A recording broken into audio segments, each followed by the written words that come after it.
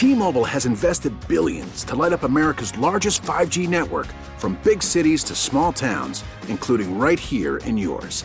And great coverage is just the beginning. Right now, families and small businesses can save up to 20% versus AT&T and Verizon when they switch. Visit your local T-Mobile store today.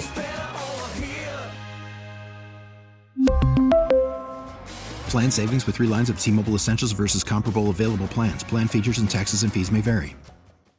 Hey, Rob Bradford here. I have set out on a mission with my good friends at FanDuel to prove what I have known for some time. Baseball isn't boring. Now I have a daily podcast to prove it with some of the most notable people in the baseball world, screaming baseball isn't boring from the mountaintops, or at least agreeing to come on our show. Players, managers, GMs, and yes, even the commissioner of baseball, Rob Manfred. It has been a constant wave of baseball's most powerful voices. So join the revolution. Subscribe and soak in Baseball Isn't Boring. Listen on your Odyssey app or wherever you get your podcast. You'll be glad you did. Hi there. Real quick programming note before we start the program today. What you're about to hear is actually part of a 2-hour special on mental health that first aired on KCBS earlier this week. It's called I'm Listening. This program has been a labor of love for us here at KCBS for the past couple of months. So we're going to be replaying portions of the hour during the in-depth time slot, both this weekend and next. That's the broadcast time slot. Here on the podcast, though, we've got the full hour for you right here. We'll be back to our regular format in 2 weeks, but now, without further ado, here's I'm Listening Bay Area, a special production of KCBS Radio.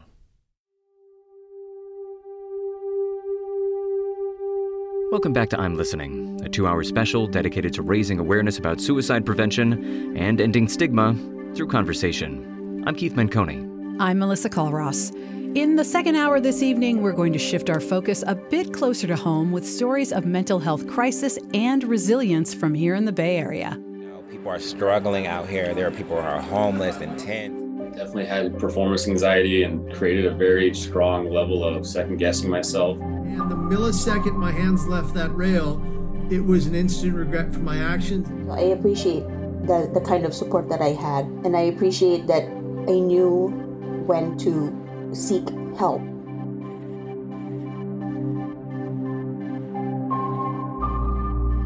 Thanks everyone for joining us this hour. So Melissa, we've been doing this special for a few years now, and really those 2 words that you mentioned at the top there, crisis and resilience, I think that they pretty well sum up the story that we're finding in the Bay Area when it comes to mental health. There is a mental health crisis out there. Far too many people are in dire circumstances, and far too many needs are going unmet. That is a stark reality that is still very much with us. On the other hand, there are also a whole lot of people in the community going above and beyond to offer support and solidarity. With all that in mind, we're going to be bringing you a series of special reports this hour that shed light on both sides of that story. Now, before we jump into any of those, let's welcome our special guest who will be here throughout the hour to offer expert advice and insight into how we all can do a better job looking after one another and ourselves. Meredith Sears is a clinical psychologist specializing in suicide prevention for the San Francisco VA. She's also the president of the board of the Greater Bay Area chapter of the American Foundation for Suicide Prevention. Welcome, Meredith, and thank you for joining us. Thank you for having me. All right, so to get us started this hour, Meredith, a few questions for you. We've been living with this pandemic and all of the many crises that surround it for more than 2 years now. And we've discussed in years past on this program about the many ways that has all added up to make the mental health crisis worse. People really have been struggling through all of this. And I'm just wondering if you could update that picture for us based on what you're hearing from patients, from folks out there. How are people coping now in 2022? Are people beginning to find their footing? I think a lot of people are beginning to find their footing. A lot of people have been accessing mental health care who never have before. A lot of people are starting to reconnect with their communities as in-person events start to go live again. At the same time, I think we're surprised by how difficult it is to get back into the swing of things. I think being at home and isolated for 2+ years has created a lot of anxiety about going back to normal and what that might look like. And so what I'm seeing is the need for mental health care continues to be very high. A lot of people are still struggling with anxiety and depression, and difficulty readjusting to a new normal. Meredith, your organization is hosting a series of awareness and solidarity events around the issues of mental health and suicide prevention. These are known as Out of the Darkness Walks. There was one in San Francisco about a week and a half ago. Another one is set for Oakland next month. Can you tell us a bit about them and the message that's behind them? Absolutely. AFSP runs these walks every fall, and they're designed to raise awareness about mental health and suicide prevention, help support loss survivors who have lost a loved one to suicide, help support people who have lived experience of suicidal thoughts or past suicidal behavior, and really reduce stigma around talking about suicide. One of the hopes of the AFSP walks is that people will feel more comfortable reaching out for help. Loved ones will feel more comfortable asking about thoughts of suicide and about mental health concerns when they're worried about someone that they care about.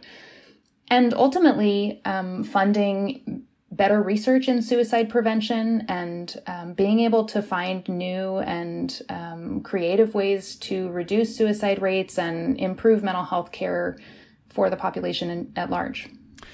You brought up those twin goals of raising awareness about mental health and reducing the stigma. And interestingly, just based on the very narrow lens that I have, helping to host this show every year, I really do get the sense that we are making some progress on both those fronts. Curious, Meredith Sears, are you seeing the same thing that I'm seeing, that there really is some progress happening? Absolutely. And I think what I look to is the different kinds of outcome variables that we want to see shift if we can reduce mental health stigma and if we can increase people's willingness to talk about mental health, right? Because reducing stigma in and of itself is not a useful task. The reason we want to reduce stigma and the reason we want people to be more comfortable talking about mental health is because we want people who struggle with mental health conditions to reach out for help. We want them to access care that's actually going to improve their mental health and reduce anxiety, depression, and whatever other symptoms they're experiencing. And I do see many, many more people accessing mental health care, especially over the last few years.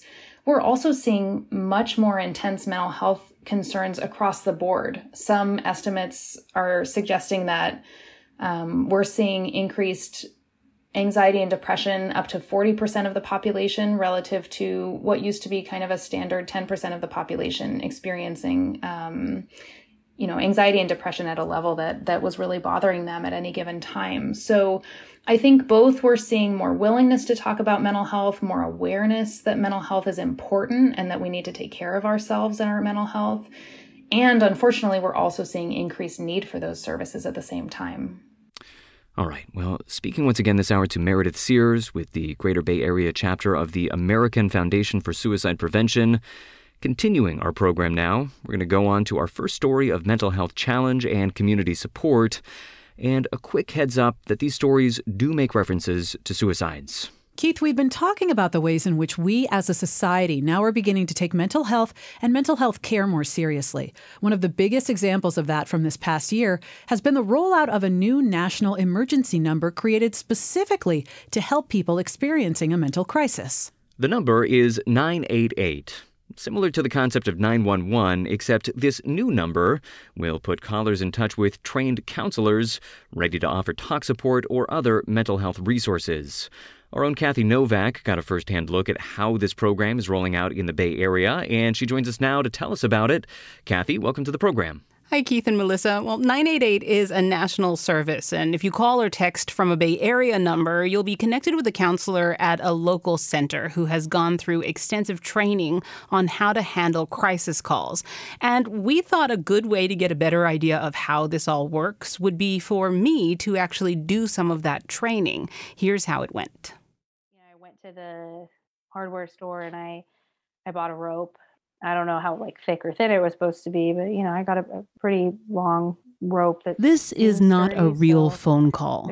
Training manager Daniela Bermudez is playing the role of someone who has dialed 988 for support. I've been taking it in and out, kind of messing with it, and it's been stressing me out. And I don't know, I just thought I wanted to call somebody. I hear that you're trying to look after yourself and protect yourself by reaching out for support. That's really great that you did that. That's me trying to put some of what Daniela has taught me into practice. And it sounds like you're kind of messing with this rope and, you mentioned that that's stressing you out. So I wonder, would it be okay if maybe we put the rope in another room? I guess I could do that. In this scenario, the person who has called is at a high risk for suicide, and my goal is to intervene in this crisis and make sure they're safe.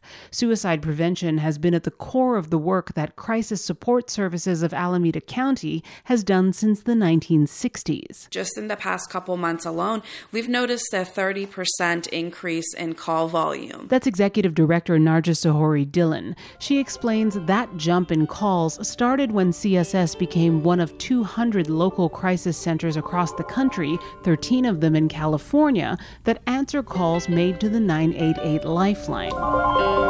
And they're for anyone who is having a mental health crisis. Most of the calls they get are not from people who are having suicidal thoughts. We get a lot of calls between 10 p.m. and 2 a.m. during a time where maybe we can't call up our natural supports, our friends or family, or there's not a place that we can just pop into to feel connected. And just being there to pick up the phone can help. But I have no background in mental health, and as I get a taste of the extensive training required of the volunteers who take these calls, training manager Daniela asks how I feel going into it. One of the things I'd be most concerned about is not being able to stop someone, if they're thinking about suicide, of not being able to help or making it worse somehow. That's a very valid concern. And that's why I was saying on day one, people are like, how am I going to do this, right? They definitely don't take the calls on day one. And there are always licensed clinicians on hand for support. And Executive Director Narja Sahori Dillon says CSS deliberately has a model of bringing volunteers in from the community. There's a ton of research showing the value of community-based support, especially for people who might be hesitant around help seeking. Knowing that the people on the other side are community members who care is actually a way that they feel connected and they can feel like they belong. Daniela Bermudez explains it's not therapy, nor is it about running down a checklist of questions. And especially when it comes to assessing for suicide or even asking people questions, we really want to think about it as, tell us about you. Tell us how you got here. Tell us what's going on. We want to know about our callers. We want to know their story. In that sense, maybe news reporters and journalists are good people to volunteer for these lines because that's what we do all day. There you go. Yeah, we're always we're taking rolling applications if you want to be a volunteer. So bringing the conversation back into the studio now, Kathy, one thing that you said that really stood out to me, and it's probably because of what all of us do for a living, is you made the comparison between having these kinds of conversations and being a journalist in which you interview people all the time. What was the striking difference between our work and what you learned in this training?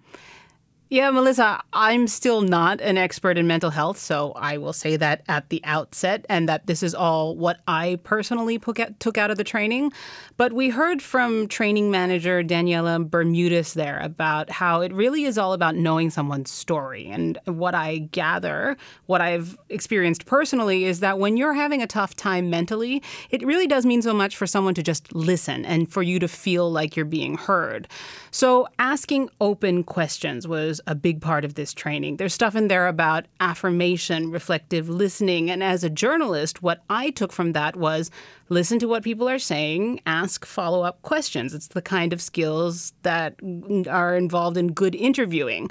So that was sort of unexpected for me. And maybe it demonstrates what Narja Sahori Dillon meant about having volunteers bring in lived experience from the community, not only professional training, though, of course, as I mentioned, there are always licensed clinicians that counselors can call on if they need help.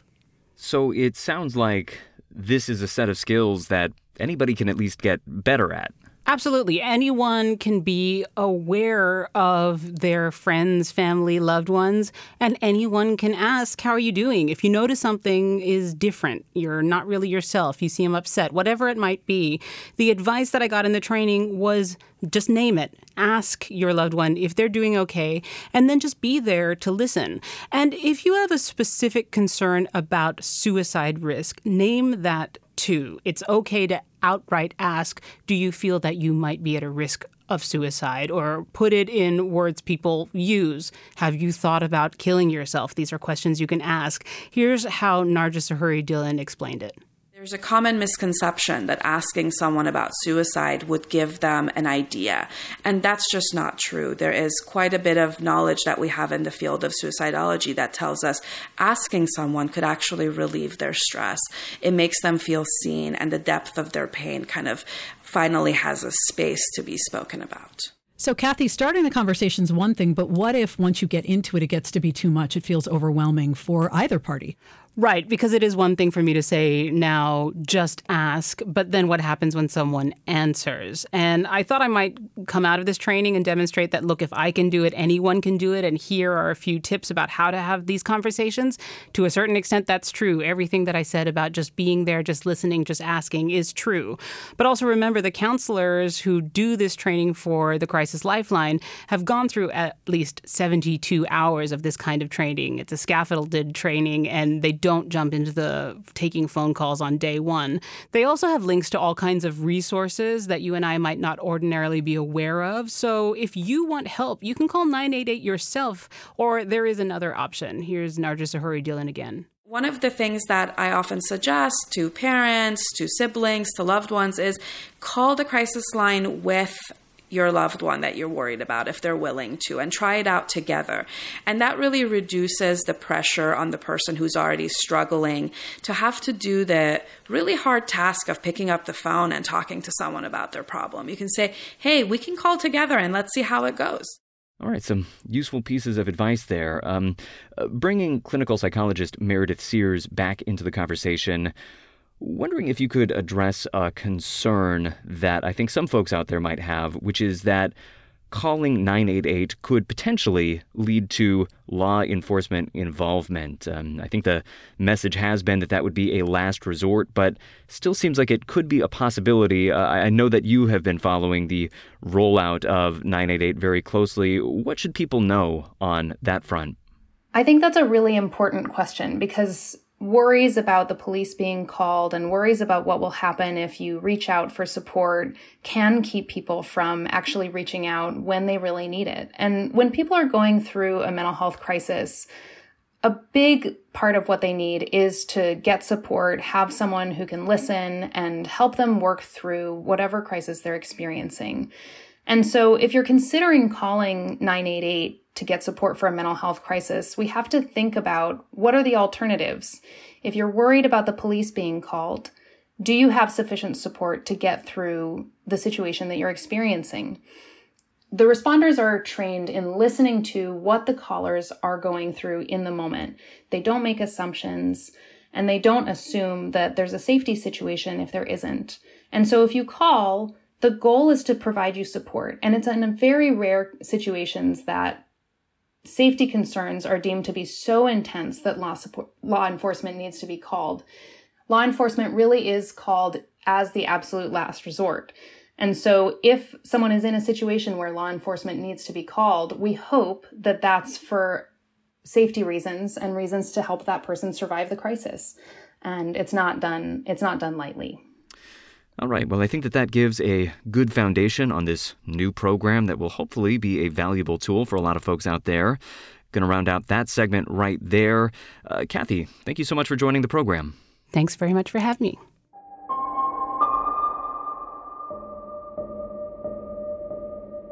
If you're just joining us, this is I'm Listening on KCBS, a 2-hour special dedicated to raising awareness about suicide prevention.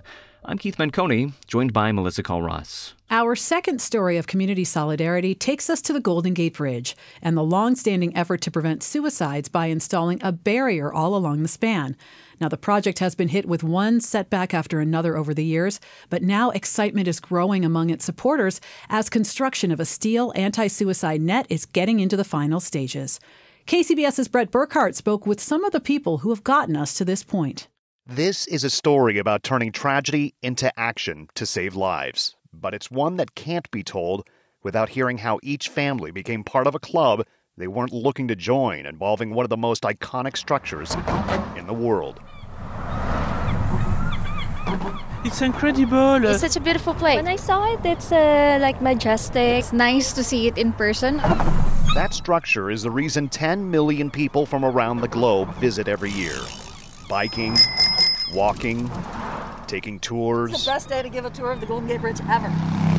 Hard to believe that this majestic bridge is also the source of sorrow for some. The bridge has cast a dark and tragic shadow since the very beginning. And many of those who have experienced that sorrow have similar stories to tell. And his brother were playing video games, and of course he was supposed to be at school that went day. Upstairs to bed. When we woke up, he wasn't there. My older son said, "Oh, Mom, did you see those people? They were looking for you." Manuel Gamboa lost his 18-year-old son, Kyle, in 2013. Not even moments later, they come walking back up.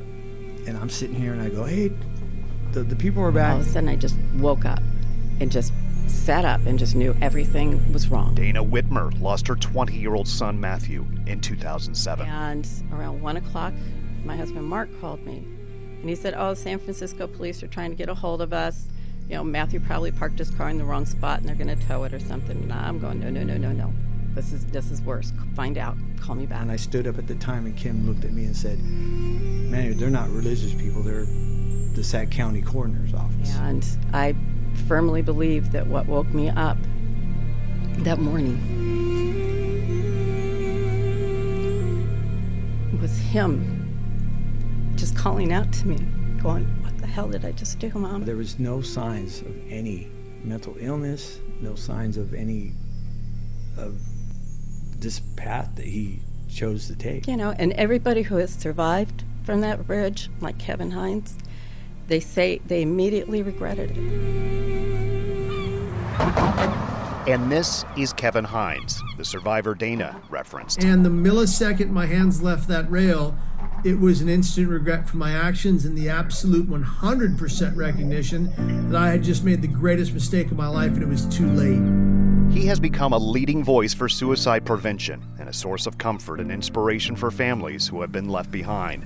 But those who have survived have a common theme they've shared with him. People have recounted in the midst of their attempt that they all had instant regret the moment they thought it was too late. And I believe that is because at the moment where they thought it was too late, they finally recognized, like I did, that their thoughts didn't have to become their actions. Their thoughts could simply be their thoughts. And that's how I live today.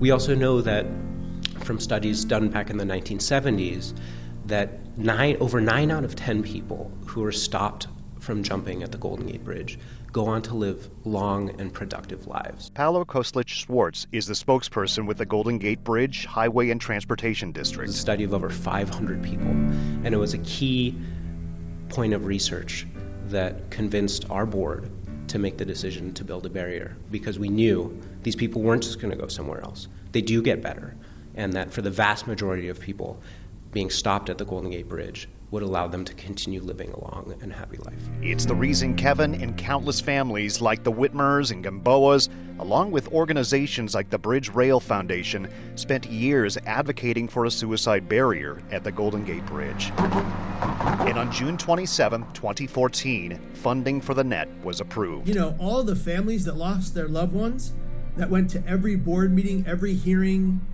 every month at the Golden Gate Bridge District, and how we fought to get from 16-0 against us to 16-0 for us. That's an amazing feat. This is an instance of the community around the bridge coming together to do the right thing, to take a bold step, perhaps ahead of the rest of society. Off in the distance, you can hear the sound of construction. These are crews installing that safety barrier that has been debated for decades. And it brings comfort to the people who have been left behind by loved ones. The design of the suicide barrier has a proven track record from similar installations on tall buildings and bridges across the US and Europe that virtually eliminates attempts altogether. But it's not just a barrier to save lives. It's also about breaking down barriers when it comes to mental health, or what Kevin Hines deliberately calls brain pain. The problem is, when someone develops liver, heart, lung, or kidney disease or cancer of any of the organs inside the body, what happens? Everybody shows up at the hospital with flowers and teddy bears and cards and compassion, love, empathy, and care. But who shows up the first time you end up in a psych ward? As someone who's been in 10 of them, hardly anybody. And that's a travesty. And we need to change that. And this is part of it. Brett Burkhardt, KCBS. The net is expected to be finished late next year. All right, bringing it back into studio now with Meredith Sears, our guest for this hour, who is a clinical psychologist specializing in suicide prevention for the San Francisco VA. So, Meredith, I think really striking in that story is the message that for all the survivors that we've heard from, the second that they make that jump, they immediately regret it. And I think what that speaks to is the fact that one of the most important suicide prevention tools that we have is buying more time, giving people more time to reflect, more time to seek support. And that brings us to a very important concept in suicide prevention work, kind of a jargony term, but it's this term lethal means. And I know this is something that you're an expert in. Wondering if you could define that term lethal means and explain why it is so important. Sure. A big misconception that people have about suicide is once someone decides to die by suicide, it's an inevitable conclusion. And something that we've learned through research on suicide is that suicidal crises, often are very brief and can lead to impulsive behavior. When people are in an intense amount of pain and they feel like they don't have any options, they feel run up against a brick wall, suicidal thoughts can come up. And the research shows that from the point of deciding to die by suicide to the point of acting, it's often less than an hour, and in many cases, it's less than 5 minutes. So it's basically the duration of a very intense emotional crisis. And so when people have access to lethal means during a very brief moment like that, it can mean that that brief moment has fatal consequences. A big concern that we have around this is especially access to firearms, because so many American households have access to firearms, which we know increases the likelihood of a suicide in the household 5-fold. And so if we can reduce access to firearms during these high-intensity crises, we may be able to help someone survive long enough to get the support they need, reach out for help, and ultimately survive that crisis.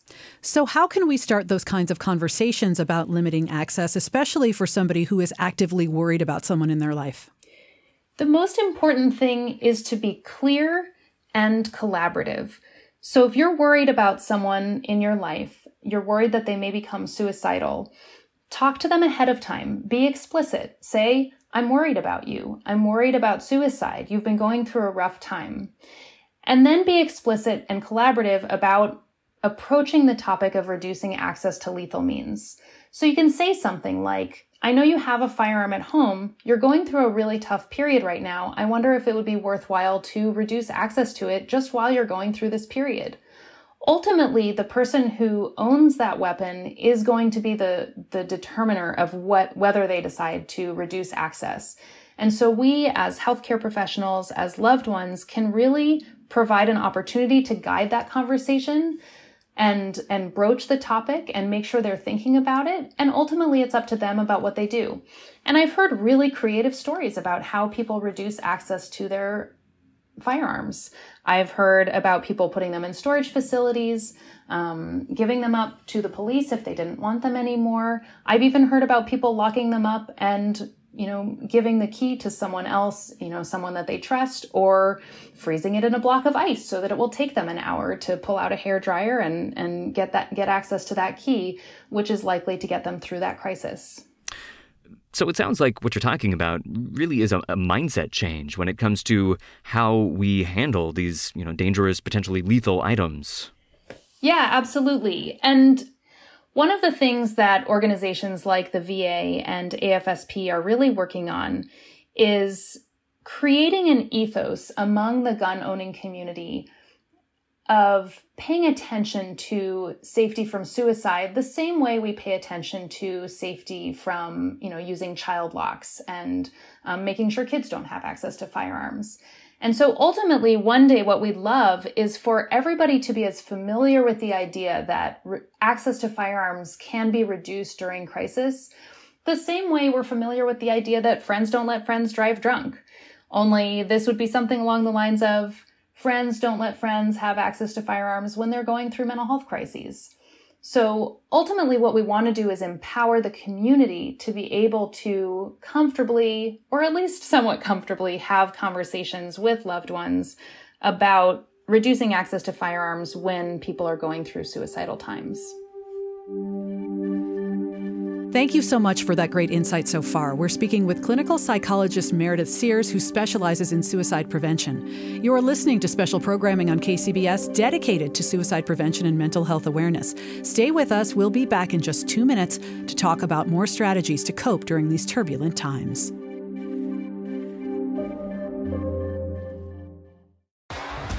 T-Mobile has invested billions to light up America's largest 5G network, from big cities to small towns, including right here in yours.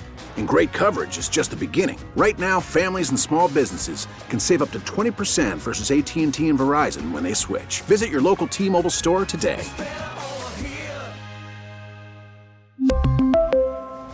Plan savings with 3 lines of T-Mobile Essentials versus comparable available plans. Plan features and taxes and fees may vary. Hey, Rob Bradford here. I have set out on a mission with my good friends at FanDuel to prove what I have known for some time. Baseball isn't boring. Now I have a daily podcast to prove it with some of the most notable people in the baseball world, screaming baseball isn't boring from the mountaintops, or at least agreeing to come on our show. Players, managers, GMs, and yes, even the commissioner of baseball, Rob Manfred. It has been a constant wave of baseball's most powerful voices. So join the revolution. Subscribe and soak in Baseball Isn't Boring. Listen on your Odyssey app or wherever you get your podcasts. You'll be glad you did. Welcome back to I'm Listening, a 2-hour special offering candid conversations about mental health struggles and how to find support. I'm Keith Menconi, joined by Melissa Colross. A reminder that if you're in crisis, help is just a phone call away. You can reach the National Suicide Prevention Lifeline at 988. Again, the number to call is 988. We're shining a light this hour on the mental health crisis with stories of community solidarity from right here in the Bay Area. Up next, we check in on how members of the LGBTQ community are faring amid a wave of troubling news, from a new public health emergency to potentially disruptive court decisions to a spate of targeted harassment. Well, 2 of our KCBS colleagues, Matt Pittman and Mary Hughes, are members of the queer community themselves, and they've certainly been feeling the anxiety of these times. They wanted to find out how others are feeling, so they started asking. Here's what they found. And we're going to be hearing first from Mary. It's a hot and sunny September day in Oakland as a crowd gathers around Frank Ogawa Plaza. Above their heads, flags are held up high, many of them carrying the colors of light blue, pink, and white, the colors of the transgender flag. Say her name! Tatiana LaBelle! Say her name! This is the 4th annual Oakland Trans March, moving from the plaza and down Broadway to bring visibility to the community and denounce violence against trans people.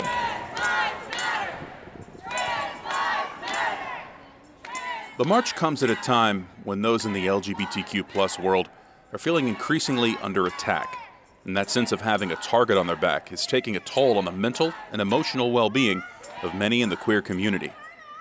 Hi, my name is Julian. I'm from Vallejo, California. You live in Vallejo or you live here in Oakland? I live in Richmond, but I work in Oakland. Okay, cool. That's KCBS's Matt Pittman, speaking with Julian with the AIDS Project, East Bay. We're still, I feel like, behind when it comes to just being able to exist and live. You know, people are struggling out here. There are people who are homeless in tents. Like, you have to work 2-3 jobs. Like, you know, some of these jobs won't give jobs to people who are trans or, you know. Then there are those times when the need for a safe space to share one's troubles can also be found one-on-one at places like Queer Life Space in the Castro. start off by just telling me your name and what you do?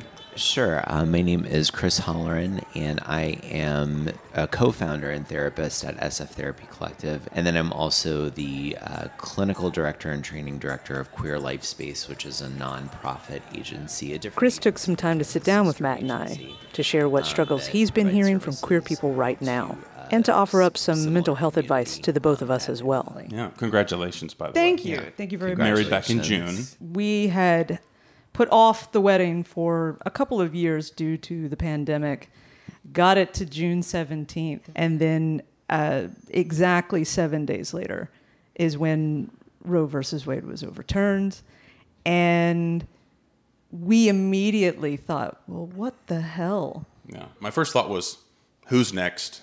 It feels like we're next. Is that something that you have been hearing from your patients, your guests, the people that you talk to? Absolutely, for sure, because it's coming during and on the heels of the pandemic, where it's almost like I think of sort of like Russian dolls, nesting dolls of grief and loss inside of each other, and it's just been this constant barrage of loss and then grief related to that loss. And I look into the future and I see a need for us. I look into the future and I see hope. And I look into the future and I see joy and celebration despite these dark moments, because the dark moments are important to have to really highlight that joy and celebration. So Mary, I'm curious to get your kind of big takeaway from the couple of days that we spent kind of out and about. For me, it was just like, I'm not the only one. You know, a little bit comforting to know that you're not alone and sharing some anxieties that are also shared within your own community. No, that's exactly how I felt. Just to be among community, to be among family, because that's what the LGBTQIA plus world is. Yes. Where you can find a sense of safety and a sense of camaraderie. Just being around other people. Yeah, it's a reflection of yourself. It's a reflection of what's important to you. And in times of struggle, it's what lifts you up when you need it most. That's why I was excited to do this story with you. Me too. Mary, thank you so much. She is Mary Hughes. I'm Matt Pittman, KCBS. You're listening to a special presentation of Stories About Mental Health on KCBS. We're going to continue on to our next piece now. Keith? Melissa, we've been hearing for more than 2 years about the incredible strain that the pandemic has taken on the healthcare system. Well, all this extra pressure, landing squarely on the shoulders of frontline doctors and nurses, is compounding a mental health crisis within the healthcare profession that was already a major problem even before the pandemic began. Now, demands for change are growing louder. KCBS reporter Mike DeWald spoke with some of those making the call. Internal sepsis alert to the emergency department triage. Physicians and nurses die by suicide at 2 times the rate of the general population. Each year, 400 physicians die by suicide. Surge after surge, patient after patient, the pandemic all taking a toll. It's not a lot of training that we get in nursing school on how to deal with very distraught patients and distraught family members. Narissa Black is a registered nurse in Southern California, formerly treating telemetry patients who are under constant monitoring. She says the job is traditionally about balance. The worst days are balanced by patients recovering and going home to happy families. She says the pandemic tipped the scales. She recalls a phone conversation with a patient's son early in the pandemic. His mom was in the hospital and he was just having lunch with her, and now he is scared to death that was the last time that he would see his mother alive. These conversations becoming more and more commonplace. You could just hear the pain in his voice. Already faced with short staffing, a change in statewide staffing ratios meant Black was treating more patients in less time, even as a surge ramped up. It takes an emotional toll when you are unable to provide that kind of care that you think is right, that you think is human. Finally, a tipping point. Black recalls her and another nurse being the only staff treating 14 patients at a time. I told my coworkers that if that happens again, I'm just gonna refuse the assignment and I'm just gonna quit on the spot because I couldn't do it. Black and her family contracted COVID-19 just as return to work rules were loosening in healthcare. Her own moral injury too much to bear, she realized it was time for a change, stepping away from the job for her own well-being and seeking support. It's a term more frequently being used by healthcare professionals to describe their anguish. I was very ready to leave the field of nursing, the field of healthcare. Moral injury is similar to that of post-traumatic stress disorder, the social and psychological harm that arises from the betrayal of one's core values. It's something almost 2/3 of nurses and nearly half of doctors say they've experienced while battling COVID-19. This has all occurred in the context of a mental health crisis. There was a mental health crisis before the pandemic. Paul Nicholas is a psychiatrist and a medical director at Providence Santa Rosa Memorial Hospital.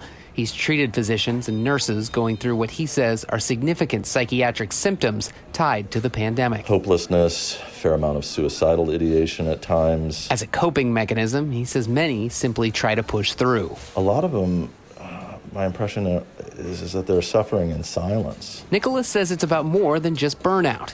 He says the issues of moral injury are deeply rooted. They feel let down by society, the system, and there's all sorts of deep, difficult emotion occurring. Fear, shame, I wasn't good enough. Nicholas worries that a rapidly changing medical system forces the mental health conversation back into the shadows. Physicians and other healthcare workers don't seek mental health treatment because they're afraid of that in some way jeopardizing their career, or they're going to be punished for it. While the worst of the pandemic may be behind us, Narissa Black says the psychological toll lingers on. You see the fire is gone, and it's hard to see that because I work with great people. The nurses that I work with are wonderful human beings, very caring, and when their light is off, it's hard to see. After working with a psychiatrist and getting some support from her family, Black returned to the field in a different role with a more manageable ratio of patients. I appreciate the kind of support that I had, and I appreciate that I knew when to seek help. Nurses across the Bay Area have taken to the picket line to highlight the mental health challenges they're facing, in part due to short staffing. I'm still fighting for our staff to get the support that they need. Mike DeWald, KCBS.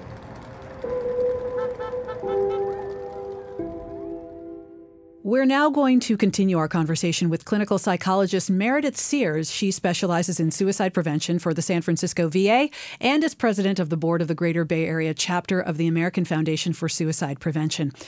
Meredith, one of the things we've been talking about up to this point has been very interpersonal. It's been conversations. It's been how people can help each other individually. But what about environments, including, as we just heard, workplaces? How can changes be made to make environments more supportive?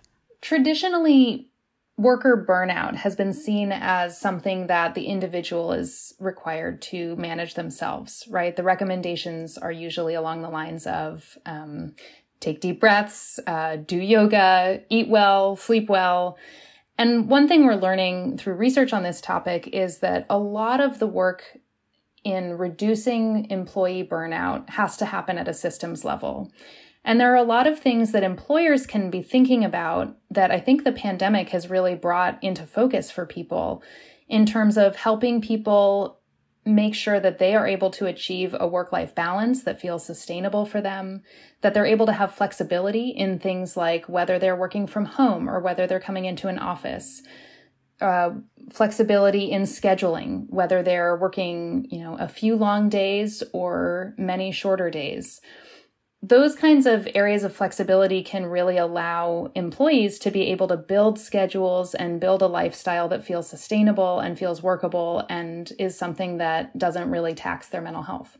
Yeah, and I think that that's a really interesting reframing of the issue because, even on this show in years past, we certainly have pushed that message of the importance of self-care, long walks, yoga, whatever, as ways to support mental health for individuals. But it really seems like the message from that past story is that that's not sufficient. If you're part of a company, if you're part of an institution where there's this broader dysfunction and people are not feeling supported, you really have to deal with those bigger systemic issues to really help people in the ways that they need to be helped. So Meredith Sears, does seem like in a lot of ways there is something of a rethinking going on right now. Well, I think what they're calling the Great Resignation has shown us that people are in many ways deciding that their workplaces are not capable of providing them a sustainable environment, and they're rethinking what role they want work to have in their lives. And I think we're all thinking about that. It's certainly been on my mind, is how can I have a sustainable work role, still have a good relationship with my family and my friends, and do my hobbies. And so thinking about how workplaces can contribute to creating that sustainable balance is a really, really important part of the equation. A lot of workplaces do have systems set up, but they're not always so evident. What recommendations would you have for people to be able to access what resources might be available to them? Well, I'm in mental health, and so my first thought is always, are people who are struggling with conditions like anxiety and depression and moral injury and trauma, do they have the resources that they need in order to begin to heal and begin to have a life where they're not experiencing crippling or chronic anxious anxiety or depression? And one of the challenges that we see in the American healthcare system is that not only is mental health care less familiar to people, and so it's less obvious what kind of mental health care they might want to pursue, but it can also be challenging to identify the resources that are available to you. Health insurance companies in the U.S. are required to cover some degree of mental health care. What that means is reaching out to your insurance company can be the first step to getting access to the mental health care that you need. Now, unfortunately, that can often lead to getting a really long list of providers in your area, many of which may have long wait lists. And that's one of the challenges that we're seeing in the pandemic is a lot of people are reaching out for support, and there just isn't enough. There aren't enough mental health workers to be able to support the need for mental health care. That said, as a person who's struggling with a mental health condition, it can be very challenging to call a list of people, pound the pavement, see if you can find someone who will take your insurance, see if you can be creative about different ways of accessing mental health care if the insurance coverage isn't sufficient. And so as a loved one, that's one thing I really like to see people supporting family members and friends in doing is actually taking some of those steps for them, saying, I want to help support you in getting connected with a mental health care provider. Can I call them for you? Can I leave messages? Can I keep track of who we've reached out to and whether they have availability? And can I help you schedule those appointments? Well, that's a really interesting piece of advice because mostly on the show so far, we've been talking about the power of conversation and how listening to somebody in mental distress is a very powerful tool. But you're saying in addition to that, there are really a lot of practical nuts and bolts steps that we can take, forms of support that are also very important. Absolutely. The important thing is always getting consent. When someone is reaching out for support, one thing they just may want is someone to listen, and that's okay. You can be someone who listens. But if they're open to it, if they're open to a conversation about getting connected with mental health care, one way you may be able to help is really helping them actually take the proactive steps to be able to make that a reality. All right, and once again, speaking with Meredith Sears with the American Foundation for Suicide Prevention. Now for our final segment this hour, we're going to bring you the story of Drew Robinson, a former player in the San Francisco Giants organization who found his way through the depths of depression and despair and discovered on the other side a new mission in baseball to help others. KCBS reporter Chris Ancarlo has this story and a warning that it does include an attempted suicide. If you open your Major League Rule book to the bottom of page 22, you'll find Rule 505A2. The batter becomes a runner when the third strike called by the umpire is not caught, providing first base is unoccupied or there are two outs. Well, this means someone who just struck out can still run and make it safely to first base. It happens, but it's rare. On April 16th of 2020, Drew Robinson made the decision to kill himself. He pointed a gun at his right temple and pulled the trigger. The bullet tore through his right eye and went out to his left cheek. The third strike went by Robinson. He didn't die.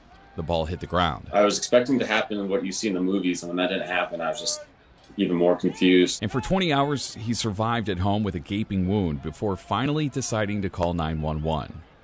He made it to first. Really, what I was able to do was actually choose life. But just surviving wasn't enough. He would need a team to carry him forward. The amount of acts of kindness that were given to me from my family and friends went such a long way. Robinson tells Odyssey Station 95.7 The Game rebuilding his life meant confronting the depression that almost destroyed him. I definitely had performance anxiety and created a very strong level of second-guessing myself. Baseball is such a mental game, needing discipline and focus as long stretches of inaction build potential energy released in quick kinetic moments that demand instantaneous decisiveness.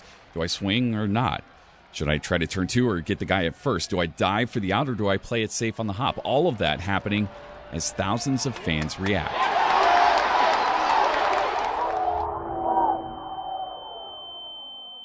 It's a pressure cooker for players. It only added to the element of not feeling good enough because it's just natural where you're not going to do everything that you want the way you want it every single time you try it. But it's also a release for fans. I feel rejuvenated. It's just the magic of the game. Just a time to relax and kind of check out from the reality of this world we live in. And the players are really good because that's why we're here, right? And so there it is, the duality of the performer, acting under stress and duress to evoke joy and happiness, all while making things look effortless. The most put together person that you see, the most confident person that you're around is probably dealing with something that you have no idea about. I just didn't have the education around it. I didn't know exactly what it was. I was the typical part of the stigma where my image or my thought of depression was the stuff that you see in movies or just what people think about, just straight up crying all the time. Now Robinson is working to chart a healthier path forward for other players. After a comeback with one eye ended at AAA Sacramento,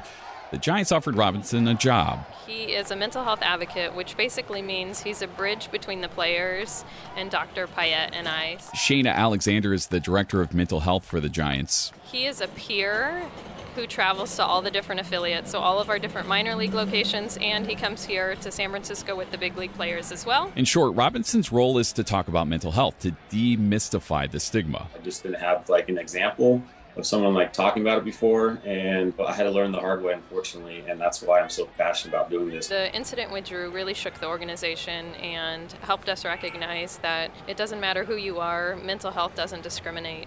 It's an understanding that allows his lesson to apply beyond the chalk of the baselines. That's why he's making his second chance count, building a program that can be duplicated in clubhouses throughout baseball, and maybe relieve some of the stress to give players a chance to better feel the joy of the game like the fans do.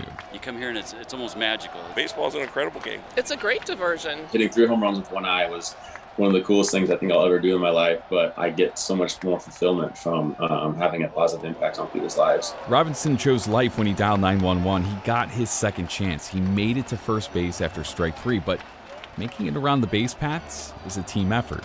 The friendly check-ins, being there to listen, telling people you love them, and talking about mental health. It's the tricky work Robinson and so many others are doing to help more people make it home safe. Chris Ancarlo, KCBS.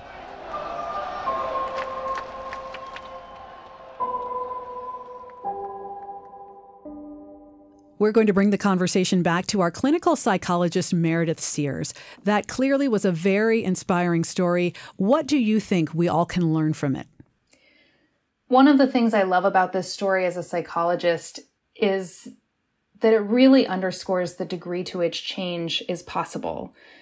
Something I experience when patients come through my door is people often feel a lot of despair about change. They feel depressed, they feel anxious, and it doesn't feel like those emotions will ever go away.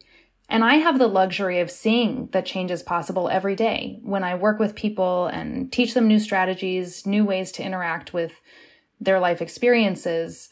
I see that depression go down and I see that anxiety go down. And Drew Robinson is using his platform to communicate that change is possible to so many people who may have that same despair and that hopelessness that they could ever experience a life without a really painful mental health condition. And I think that that's especially important because when you are in that moment of deep crisis, there is this very tricky part of your mind that is telling you this is how it's going to be forever. It's never going to get any better. We know once we, have some time to heal and some time to reflect that part of our mind is not actually telling us the truth, but it can be very, very hard to understand that in that moment. So I guess just another reason why stories like this are so important to get out there. Absolutely. One thing that the VA provides and programs like AFSP is something called peer support, which is basically people who have lived experience of suicidal thoughts, people who have lived experience of losing a loved one to suicide, people who have experience of trauma and many, many mental health conditions who are actually trained as counselors. They're trained to support people going through mental health crises, to remind them and show them really clearly change is possible and healing is possible. And I love those programs for providing that additional perspective that I, as a mental health provider, don't necessarily have the cachet to provide. All right, Meredith Sears, well, we only have a couple of minutes left, and I guess I'll leave it to you how to end things out. You've heard the stories from our reporters. You yourself have been speaking with folks throughout the year in the community about their own mental health struggles. What closing message would you want to leave us with as we round out this hour? There are a lot of people in the world who want to help each other and don't always have the words or the expertise to know how to help.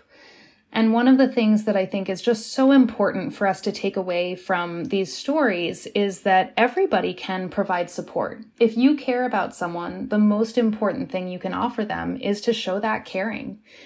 Suicide happens most often when people are feeling really isolated and they're feeling like a burden on their families and communities. And so if you, as a person who cares about them, or even a person who hasn't known them for very long, can suggest, look, I care about you. I care about what happens to you.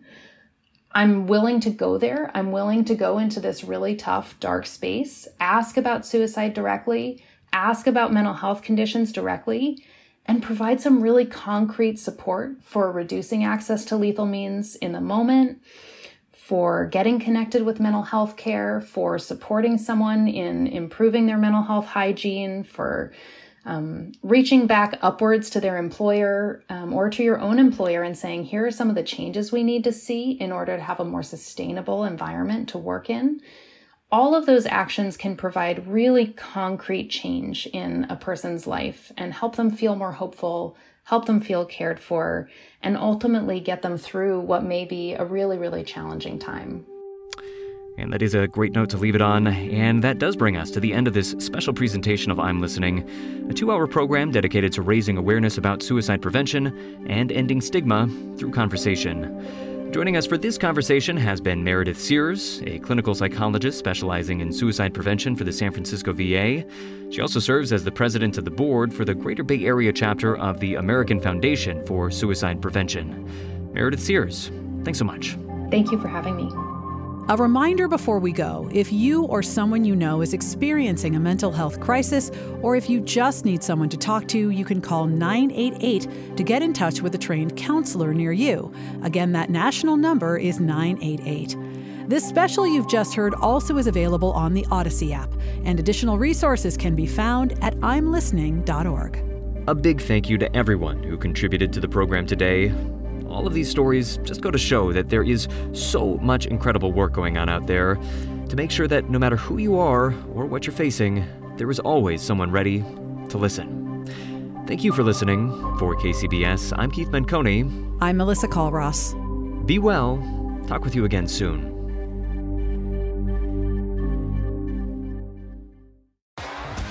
T-Mobile has invested billions to light up America's largest 5G network, from big cities to small towns, including right here in yours. And great coverage is just the beginning. Right now, families and small businesses can save up to 20% versus AT&T and Verizon when they switch. Visit your local T-Mobile store today.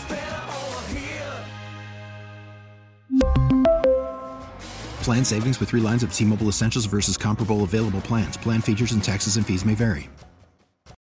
Baseball is in full swing. NBA playoffs are heating up, and your NFL team is gearing up for training camp. Listen to the latest on the teams you love here on the Odyssey app. The biggest sports radio stations in the country, providing unrivaled local coverage of their teams, all in one place.